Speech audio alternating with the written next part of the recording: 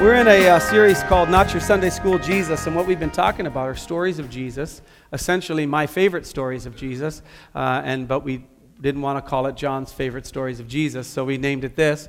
And we've been looking at famous stories. You've probably heard most of them, even if you're new to the Bible or new to Christianity, you've probably heard these stories. Last week we talked about Jesus feeding 5,000 people, and what those implications were. And so we tell the story, but like you'd hear in Sunday school, but then we look at it maybe a little different way, that they wouldn't have brought in some historical things and some different context and all that. And so this morning's no different. I'm just going to give you a warning. You're going to be offended this morning. I don't care what side of the aisle you're on, Democrat, Republican, old, young, whatever, you will be offended. So I love you. Okay. We live in a shaming society. This is the society we live in. This is America. We love to shame people that we don't agree with. And we love to pile on. We love to categorize. We're judgmental by nature, and this is the human nature. And we also, once we have an opinion on something, the way our brain is formed, the way God created us, it is very, very difficult to reach a separate conclusion. And so what we do then is we find information, and we are drawn to information that confirms what we already believe. I am not telling you something just as an observation. This is scientific fact. They did a research project with particularly men, and they divided the men into two groups. One group was those that identify very strongly as conservative, and those that identify very strongly with liberal. And this isn't. There's no punchline, by the way. It's not a joke. And they did an fMRI, a functional MRI. So you're in the MRI, and they ask you questions. My son had epilepsy, and we've been through many, many of these. And they ask you questions to see which part of your brain lights up. And What was happening was, and we'll get to the brain, I have a diagram of the brain in a little bit. We will get to the Bible, by the way, trust me. And so what would happen is the ones leaning, and then they played some sound bites, one of George Bush, like literally contradicting himself. And then they played one of John Kerry. This was back when it was that election. We're way more advanced now.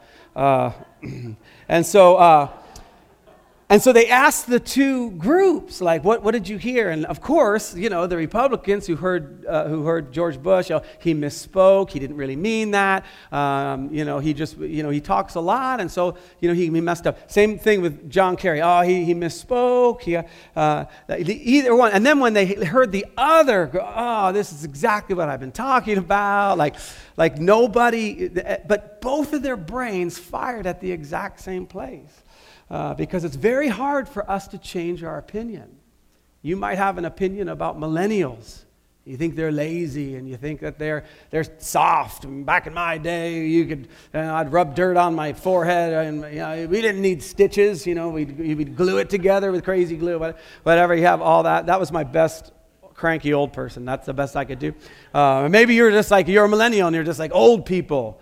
They're cranky, and they always talk about what things were like in the good old days, and now we're much more progressive, all that kind of stuff. And you can insert whatever thing kind of gets you going. But you've felt it. You've been online. You've seen something. You've read something that confirms what you already believe. What happens to your brain when that happens is it gives you a little reward. It gives you a little dopamine hit, or a little hit, and it feels good. And so you're hardwired to not want to change your opinion. Okay, so let's see. I did Democrats, Republicans, old people, young people. Okay, well we'll get to more. Rich and poor. That's good. Yeah, if you're wealthy, okay, you might think poor people are lazy.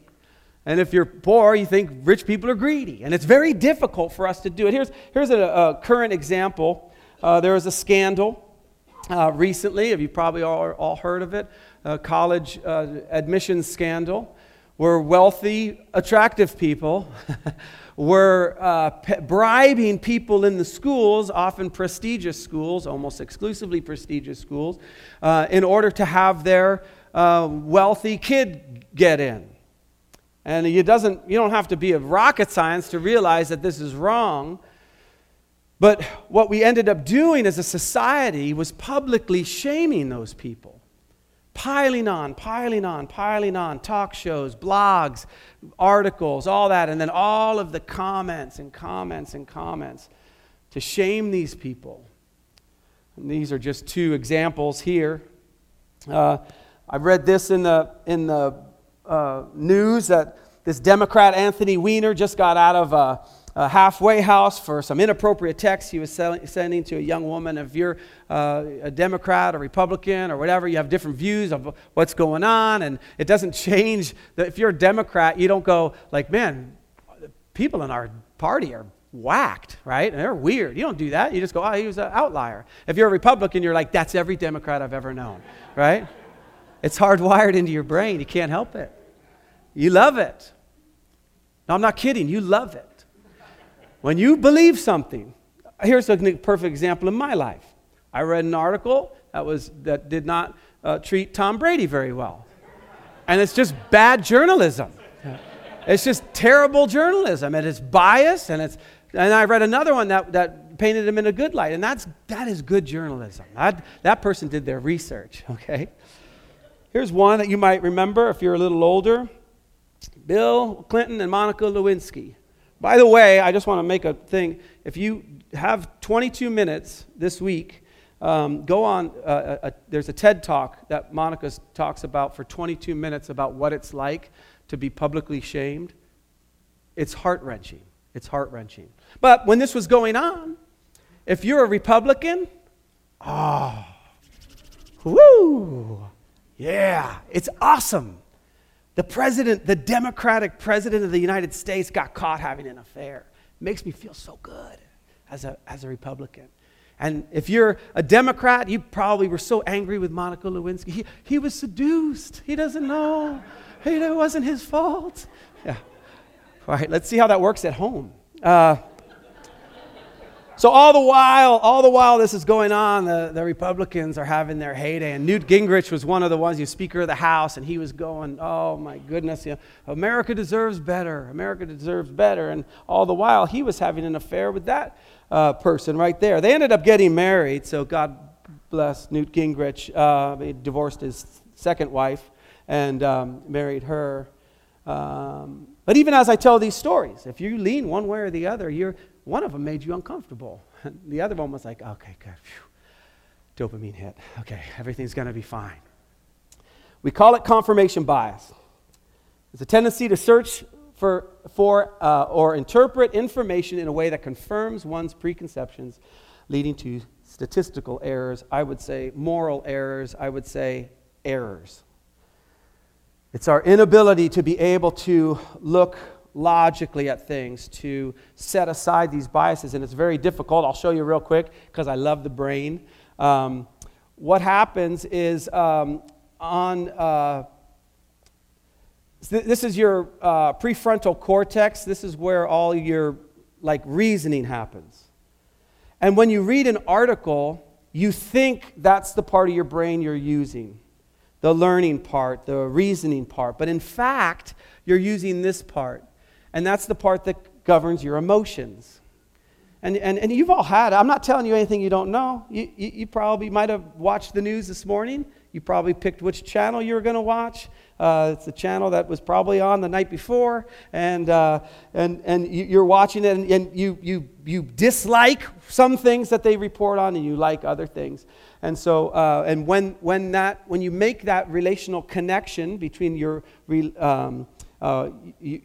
emotions and then also this motivation or morals, when you make that connection, your brain fires off a nice reward for you. And it's very, very difficult to get past. So here's what I want to talk about. I want to talk about Jesus.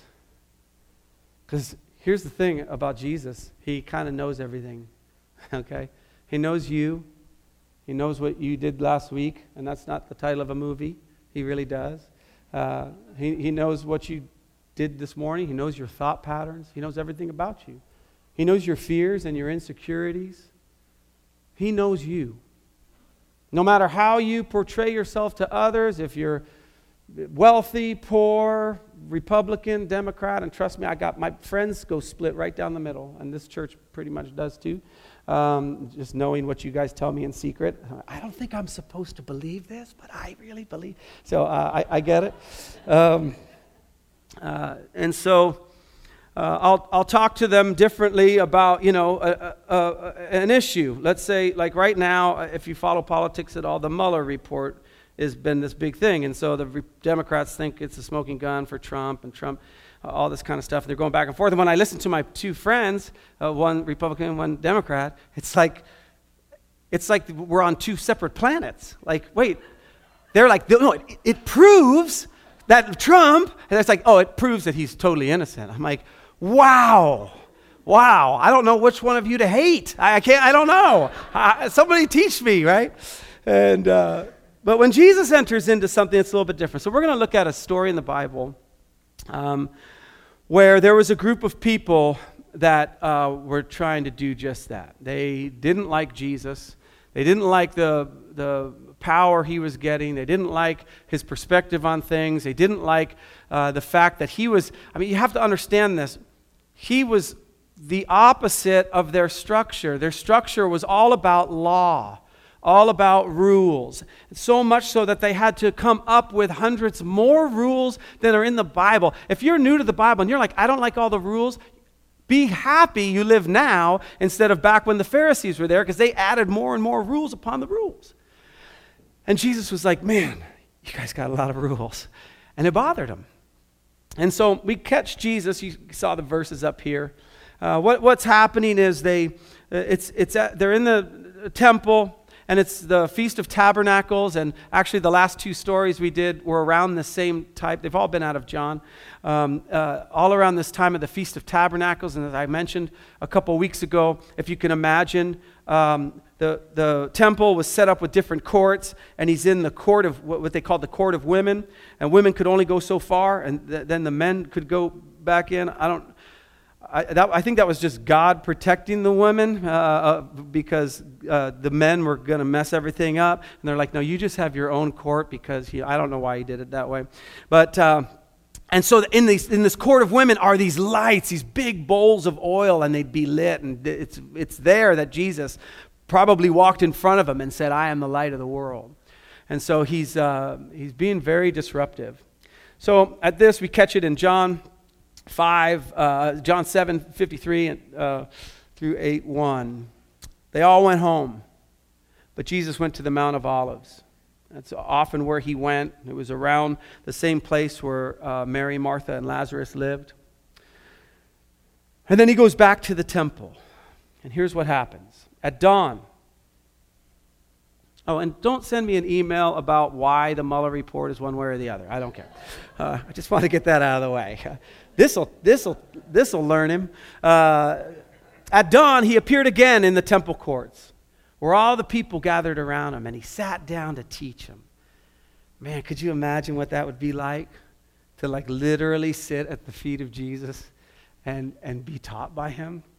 And so you have this scene where if you're a Pharisee, this isn't that great, because you come into the temple, and this is kind of your place of honor. It would be like if I walked in here and you guys weren't paying attention to me, and you're paying all attention to Jonathan. I'd be very upset. I would be very angry. So they come, and all the people come, and they gather around him. And the teachers of the law and the Pharisees brought in a woman caught in adultery. I was telling Lisa this morning, this one's going to be a hard one for me to get through completely without getting emotional. And they made her stand before the group. Man. They made her stand before the group. Our society does this every single day via blog, via Facebook posts, via Instagram, via our little comments on the bottom of something, voicing our well thought out, grammatically correct opinions. If you've ever seen any of them, they're neither. So, to shame. To shame. Whoever it is, whatever they've done, those wealthy women who bribed their kids' way into an Ivy League school, I've got my thoughts on that. And we put her up there, and you know what else we do? We look down to see how many views, because it just makes us feel awesome if it's millions. You can send me an email if you think I'm wrong. We've all done it. We do it with fail videos. You know, you see someone showing off, and then they run into a wall, and we're like, yes. It feels so good. 12 million views. I hope he learned his lesson. We do it. We make them stand in front of the group to shame them in order to confirm our biases. And it's gross. And it's not what Jesus would have us do. And it goes on both sides of the aisle. It goes on whatever it is. You pick your opinion. And you watch yourself this week. Listen, and let me just say this. I forgot to mention this. Guilty as charged. I'm not preaching at you. I always preach to myself during the week. And it was a bad week for me. Because I kept noticing how often I do this. They make this woman stand up in front of a group. Let me ask you a question. Where's the man? I'm not like a physiology expert, but I'm pretty sure that adultery requires more than one person. The man's not there. He either gets off scot-free. Here's what they say. They say this. Teacher, this woman was caught in the act of adultery. In New American Standard, it says the very act. The law of Moses commanded us to stone such a woman. Now, what do you say? What do you say we should do? In this particular time, what they needed in order to be able to pull off the stoning was 2 witnesses, male, because they didn't trust the testimony of a female. They needed 2 male witnesses who had to have seen the same thing and give the exact same testimony. Just wrap your head around that. They saw them in the act of adultery. Number 1, creepy, okay? It was a setup. It was a setup. Maybe the guy in the party was involved. But what ends up happening, the next verse is so weird, and yet it describes our culture. They were using this question as a trap in order to have a basis for accusing him, Jesus. They're willing to kill somebody because they believe something. Man, I'm glad we grew out of that. They're willing to publicly shame her, to put her in front of all these people, just by herself, in order to try to trap Jesus. And every time we read an article and we post something or we get a dopamine hit and we're all happy about that, we're doing the exact same thing. We have a belief. We need that belief confirmed. Now, I know you're going to say, John, you don't understand. I believe the right way, and it's a justice issue. There are justice issues, and there are things that you can believe and that make you angry when you read them in the paper or the internet. I get that. But then the question is, what are you going to do with it? Because anger and outrage and all those things aren't an end result. They don't change anything except you. And so they're willing to kill this woman in order to trap Jesus. Man, the next 2 words. So they're right, by the way. The law of Moses does say that. But you can be right and not get it right. Right? Like if you're talking to your spouse, your wife, I'll just pick myself. Your wife says, "You never listen to me." And I start going, "Never?" You just lost, okay? You might have been right. Yes, she used the word never, and that's impossible, never, always, all that kind of stuff. But if that's what you keyed on, adios, amigo. You were right, but you got it wrong. You see? She shouldn't have used the word never. You're right. See how that works out for you, as Dr. Phil says. How's that working out for you? And so they come to Jesus to trap him, and they're correct. That's what's supposed to happen.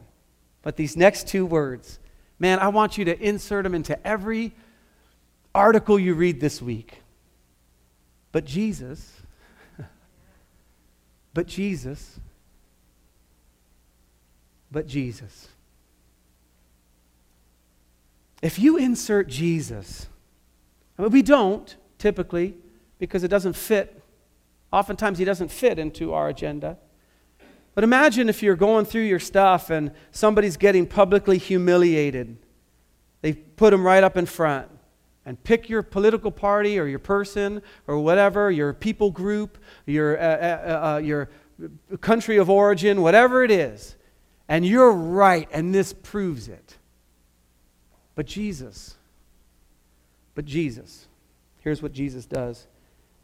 But Jesus bent down and started to write on the ground with his finger. I wish I knew what he wrote. So badly. Like, gosh, John, don't you think that's some information we'd all like to know? But I'm glad he didn't. So to kind of just give you an idea, he's sitting down, he teaches, and he's probably sitting already cross-legged teaching because he sat down to teach, and then he just bends over and he starts writing something in the dirt. And we don't know what it is. Scholars speculate, as scholars often do, that it was a Bible verse. You know, it was a verse from Jeremiah, a verse from Isaiah, or something that kind of sets the tone. Or some people think he started writing out all the sins of the people standing around. Well, there's not enough dirt in the temple to be able to get through that, okay? And most of the people wouldn't even recognize, because we never recognize our own sin. We recognize the lady. But Jesus bent down and he starts to write on the ground with his finger. When they kept on questioning him, give us a verdict. What do you say? Are you trying to avoid it? But Jesus doesn't work that way. He's not on your time schedule. He's not here to confirm your biases. He's not there for that. He's there for something totally different, and they kept questioning him. What's in the Mueller report? No, I'm kidding. I think Jesus was actually tweeting at that time. He sends out the tweet. Man, the Pharisees are idiots. Hashtag hypocrites, whatever. I don't know. They're like, what's that hashtag?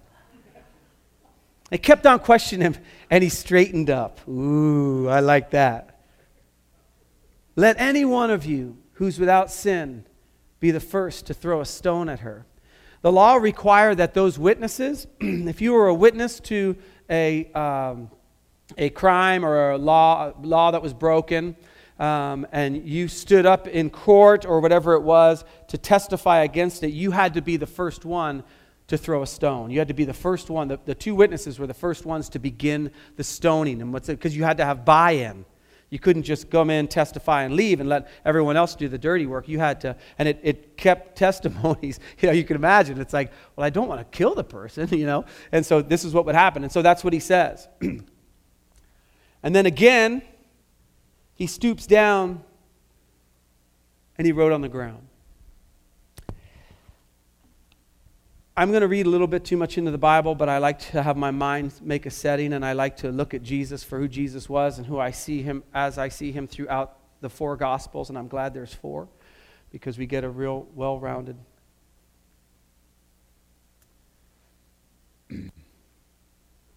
If you're the woman, where are your eyes? Yeah, they're down. As would yours be if you were publicly shamed, caught in a sin. You'd be like this. Her hair probably is down. Hopefully for her, It would make a shield for her. She would just be like looking down, not looking at anybody, hair, dirt. Except there's somebody sitting on the ground in front of her. And I think he's looking up into her eyes. I can't prove it. I can't prove it. But I think when he stooped down to write, he looked up at her. As she was publicly shamed by everybody, but Jesus stooped down. He wasn't there shaming her. What she did, was it wrong? Yeah. Were all those people right? Yeah. Jesus isn't in the business of that. He's in the business of meeting you in your shame. He's in the business of meeting you at your worst. When all those other people around you go, I can't believe that happened. I can't believe, I thought we knew him. I thought we knew her. Not realizing that they're standing there in their own shame and their own brokenness. And let me tell you something. This is from the heart of Jesus. If you are here now in that shame, he can meet you in it. He can meet you in it. You don't have to get all cleaned up first. This is what he does. He stoops down. And again, I can't prove it. I think he was looking her right in the eyes. I think she saw hair, dirt, and then, hey. Can't prove it. Can't prove it. So he says this to these people. Hey, you want to start throwing rocks? Why don't we start with the person who doesn't have any sin at all? They're in the temple. They believe that the sacrifices of the temple cleanse them. They could have just said, hold on, I'll be right back. I got to go get a sacrifice for my sins, and I can come back and we can start the party. But they don't. At this, those who heard began to go away one at a time. The older ones first, because those millennials, they had to stick around until only Jesus was left with the woman still standing there. Wow. I wonder how long that took. I wonder if that woman just kept looking down going, are they all gone yet? Please let them all be gone. It starts with the older ones because I have no idea why. Probably they knew they have a longer life of sin. They could come up with them faster. We have no idea. Jesus straightened up and he asked her, woman. And again, if we address somebody that way, it's uncomfortable. That not back then. That's what he called his mom too. It's not like he was like, woman, you know, what's going on with you? You know, that's not what he was doing. He says, woman, where are they? See, and here's, has no one condemned you? See, at this point, she has to look up. At this point, she has to straighten up. She looks around. I don't know if she had to adjust her hair or whatever. I'm sure her hair was wet from tears. She's looking around. No one. No one, sir. We call this story the story of the adulterous woman. It's the dumbest name for a story I've ever heard. How about the story of the cowardly adulterous man who wasn't even there? I call it that. You know what I call the story? The day Sarah met Jesus. The day Priscilla met Jesus. Because her life was changed. She met him in her sin. And he looked her in the eyes. And he says, where are they? This is it. This is the thing that matters between you and me. He says, I don't condemn you either, then Jesus said. Now, some of this might make you uncomfortable because she gets off the hook, right? Whew. Aren't you glad you got off the hook? I am. There's so many things if I was let on the hook for. Well, I certainly wouldn't be your pastor, that's for sure.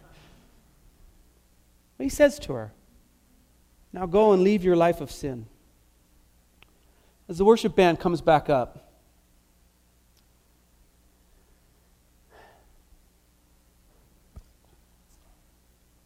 I'm going to give you a assignment. And it's a difficult one. Those women who were caught trying to get their kids into Ivy League school, we all have our opinions, and you're all right. Sometimes I like to think when I'm reading an article, when someone's caught in something or whatever, they have to go to prison like that congressman and all this stuff. What happens when they're in their living room or their jail cell or something, and they realize their whole life has crumbled around them? And they're like, my God, how did it get to this? What was I thinking? What was I doing? That moment when they say, Jesus, would you forgive me? While we're sitting around that person just judging them. So here's your assignment. Next time you're reading an article for whatever bent you have, immigration, abortion, pick whichever thing. I knew there was two that I didn't say that would be offensive. So I wanted to get those in there. And they name a person, and you know that person because you're well informed and all this. If you would stop and insert but Jesus and tell a different narrative than what you're about to read. But Jesus grabbed hold of his heart. Jesus grabbed hold of her heart, and her life was changed forever. It won't fire off a bunch of stuff in your brain. I should have written this down, doggone it. The anecdote for your bias is not more information. It's empathy. It's compassion. It's not learn more, do this, I'll read different articles. Well, okay, I'll watch Fox News for a little bit as much as I watch CNN. I'll get it. But no, it's not that. It's empathy. And so as you face this week and you kind of catch yourself, because I'm praying that you will, that you would maybe, if you're comfortable doing so, drop to your knees and begin to lift that person up in prayer. Say, Jesus, just forgive them, capture their heart, get them, change them like you did me.